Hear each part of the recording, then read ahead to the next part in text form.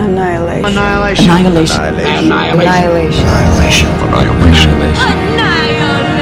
Annihilation. 1 minute at a time.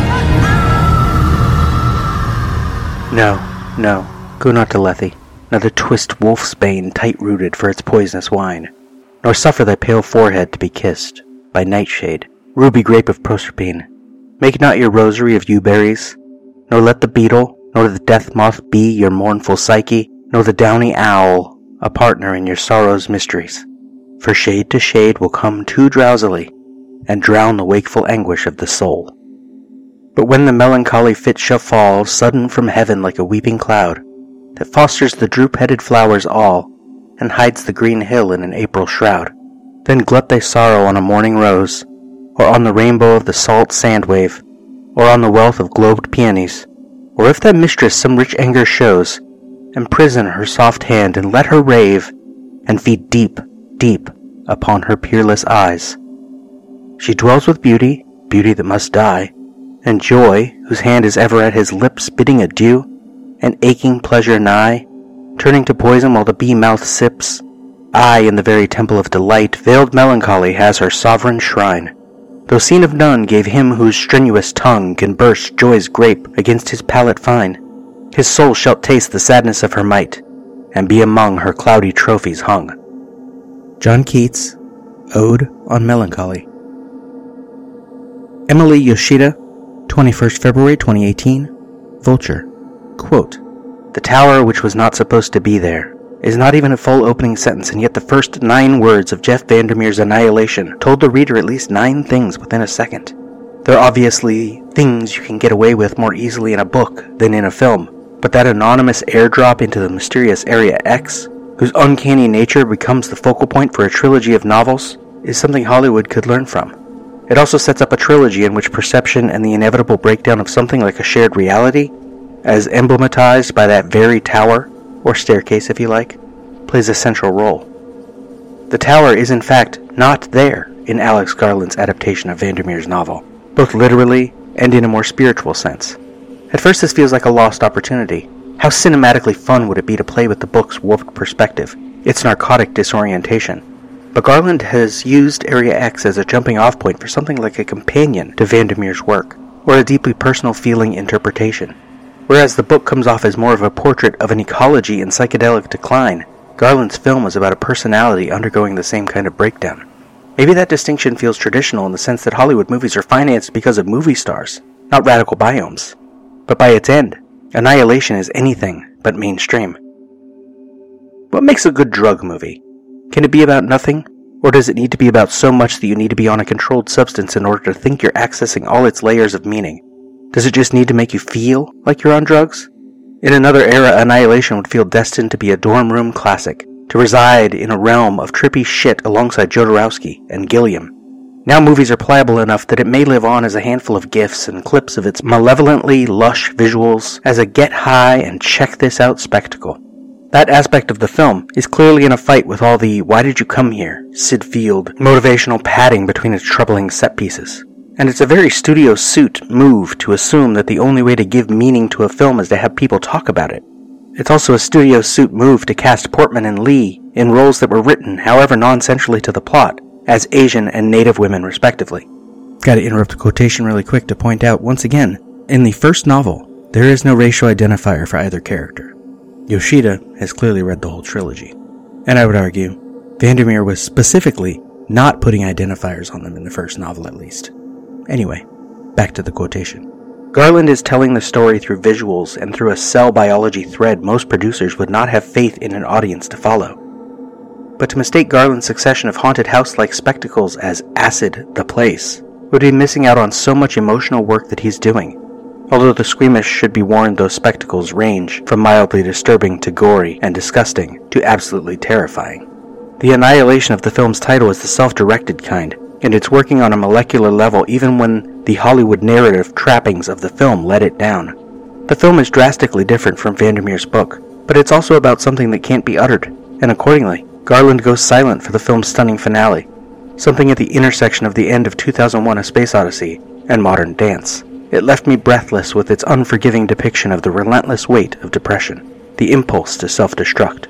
The film has one eye on the final girl structure of horror films throughout its expedition, and the ending takes that phrase, turns it inside out, and shatters it into 1,000 refracted points of light. Like all things this cosmic, it will certainly be snickered about as trippy shit, but I suspect a sizable portion of the audience will see themselves there. End quote. Manola Dargis, 22nd February 2018, New York Times. Quote, a science fiction fantasy spiked with Baroque horror, Annihilation tells an enigmatic tale of love and death and alien invasion. The setup turns on one of those alien mysteries, an extraterrestrial or a monolith or floating spaceships that have come to Earth to wreak havoc or hatch conspiracies and force humans to make bad choices. The foreign body here takes the form of what's called the Shimmer, a glistening, ever-growing force field that has descended on a swath of Florida marshland, interrupting the quotation to point out, despite promotional materials, despite the novel, the movie never says it's set in Florida, and really shouldn't be. But back to the quote. Backtracking. The foreign body here takes the form of what's called the Shimmer, a glistening, ever-growing force field that has descended on a swath of Florida marshland like an opalescent shower curtain. The Shimmer's whirling pinky purples and blues evoke the rainbow colors you see in oily patches on a road after it rains, which suggests there's something toxic about its beauty. Annihilation is based on the first book in Jeff Vandermeer's Southern Reach trilogy, but it also seems to owe a considered debt to the ancient myth of Orpheus and Eurydice. In Virgil's telling, Orpheus journeys to the underworld in an attempt to retrieve his adored wife Eurydice, who has died from a snake bite. Ovid revisited the myth in Metamorphoses, and centuries later Jean Cocteau put a modern spin on it in Orpheus 1950, a hypnotically lovely film in which Death's emissary is a striking woman who rides around in a black Rolls-Royce flanked by motorcyclists. A legend is entitled to be beyond time and place, the narrator in Cocteau's film says. Interpret it as you wish. In Annihilation, it's Lena who assumes the role of Orpheus, descending into a transfigured world filled with terrors, death, eccentric beauty, and room for interpretive leeway. End quote.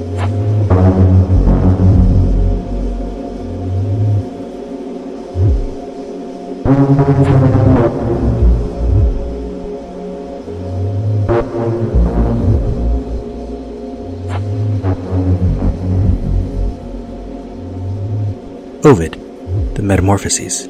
Quote, Hymen, called by the voice of Orpheus, departed and dressed in his saffron robes, made his way through the vast skies to the Ciconian coast, but in vain. He was present at Orpheus's marriage, true, but he did not speak the usual words, display a joyful expression, or bring good luck. The torch, too, that he held, sputtered continually with tear-provoking fumes, and no amount of shaking contrived to light it properly. The result was worse than any omens. While the newly wedded bride Eurydice was walking through the grass with a crowd of naiads as her companions, she was killed by a bite on her ankle from a snake sheltering there. When Thracian Orpheus, the poet of Rhodope, had mourned for her greatly in the upper world, he dared to go down to Styx, through the gate of Taenarus, also to see if he might not move the dead. Through the weightless throng and the ghosts that had received proper burial, he came to Persephone, and the Lord of the Shadows, he who rules the joyless kingdom. Then striking the lyre strings to accompany his words, he sang, O gods of this world, placed below the earth, to which all who are created mortal descend, if you allow me, and it is lawful, to set aside the fictions of idle tongues and speak the truth, I have not come here to see dark Tartarus, nor to bind Cerberus, Medusa's child with his 3 necks and snaky hair. My wife is the cause of my journey. A viper she trod on diffused its venom into her body and robbed her of her best years. I longed to be able to accept it, and I do not say I have not tried. Love won. He is a god well known in the world above, though I do not know if that is so here. Though I imagine him to be here as well, and if the story of that rape in ancient times is not a lie, you also were wedded by Amor. I beg you by these fearful places, by this immense abyss, and the silence of your vast realms, reverse Eurydice's swift death. All things are destined to be yours, and though we delay a while, sooner or later we hasten home. Here we are all bound, this is our final abode, and you hold the longest reign over the human race. Eurydice, too, will be yours to command, when she has lived out her fair span of years to maturity. I ask this benefit as a gift, but if the fates refuse my wife this kindness, I am determined not to return. You can delight in both our deaths.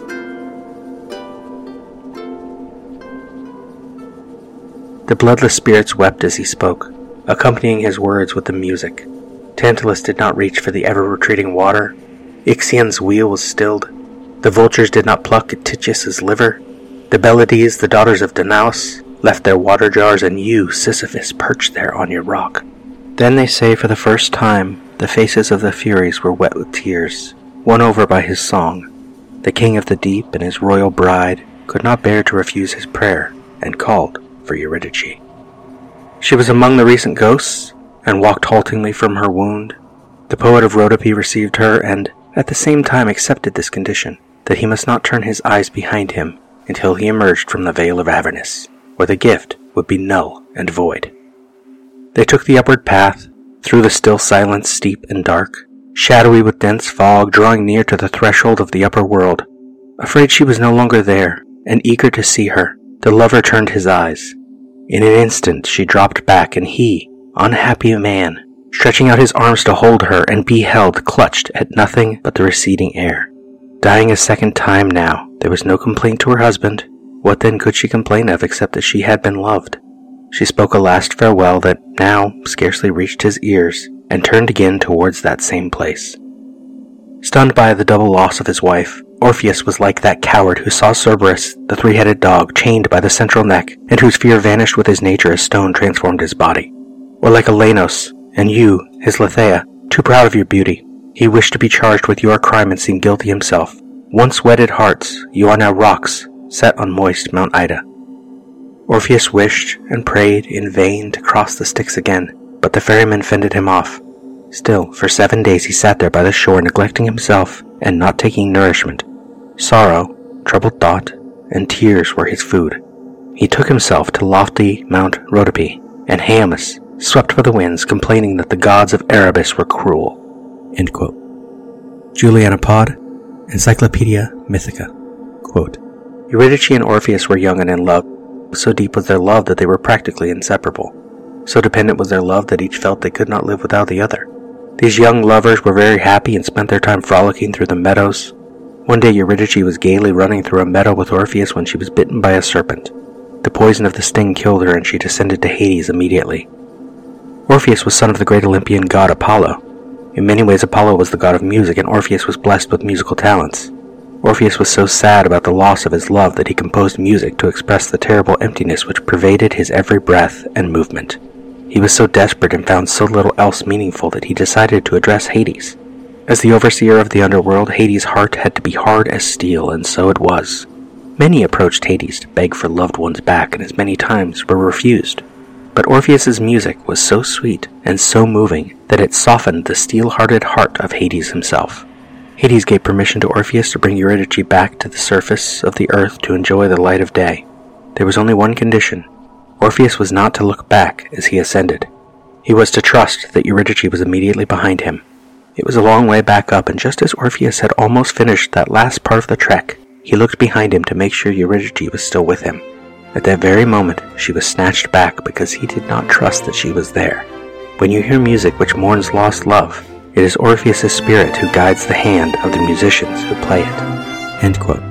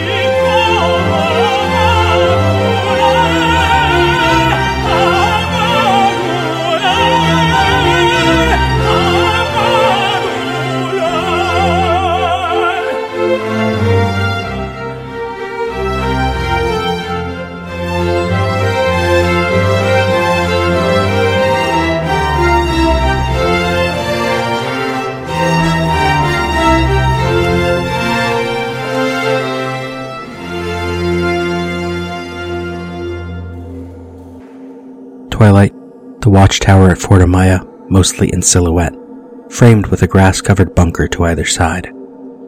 Then another angle, from what was just the right, angled upward at the tower, 3 women nearing the top of the stairs, Lena, or maybe Shepard, in the lead, then Radek, the third one possibly Thorensen, but visible only between the slats of the steps and mostly unidentifiable. Second 6, a lone bird launches itself from the roof just above the door. Lena, or Shepard, stops and watches it fly away.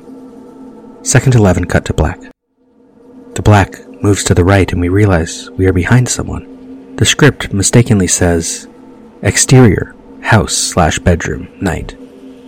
The bedroom is, of course, inside the house. The moving silhouette reveals Lena's face. Asleep. On her right side, her left arm across her body, both arms under her pillow. The script says, in darkness.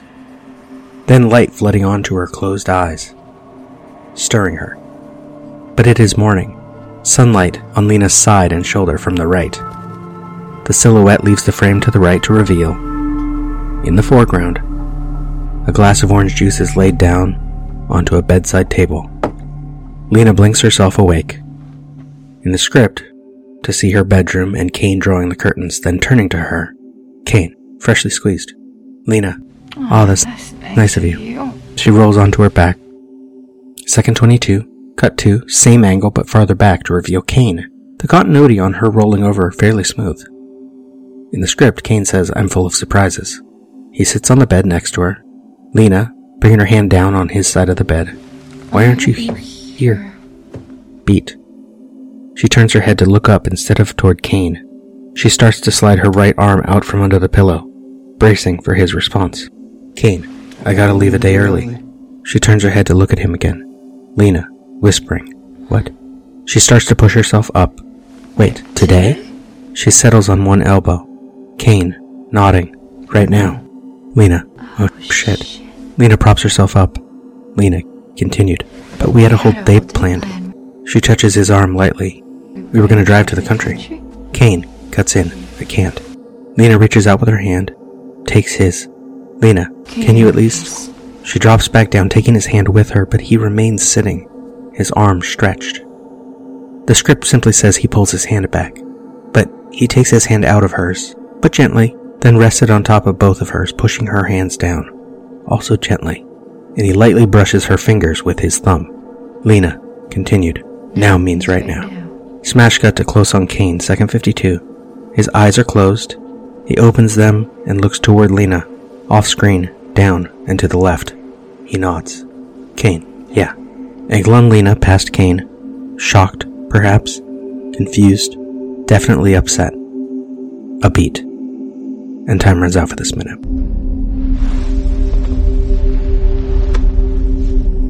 We spoke. What was it we said? Wordlessly watching, he waits by the window and wonders at the empty place inside.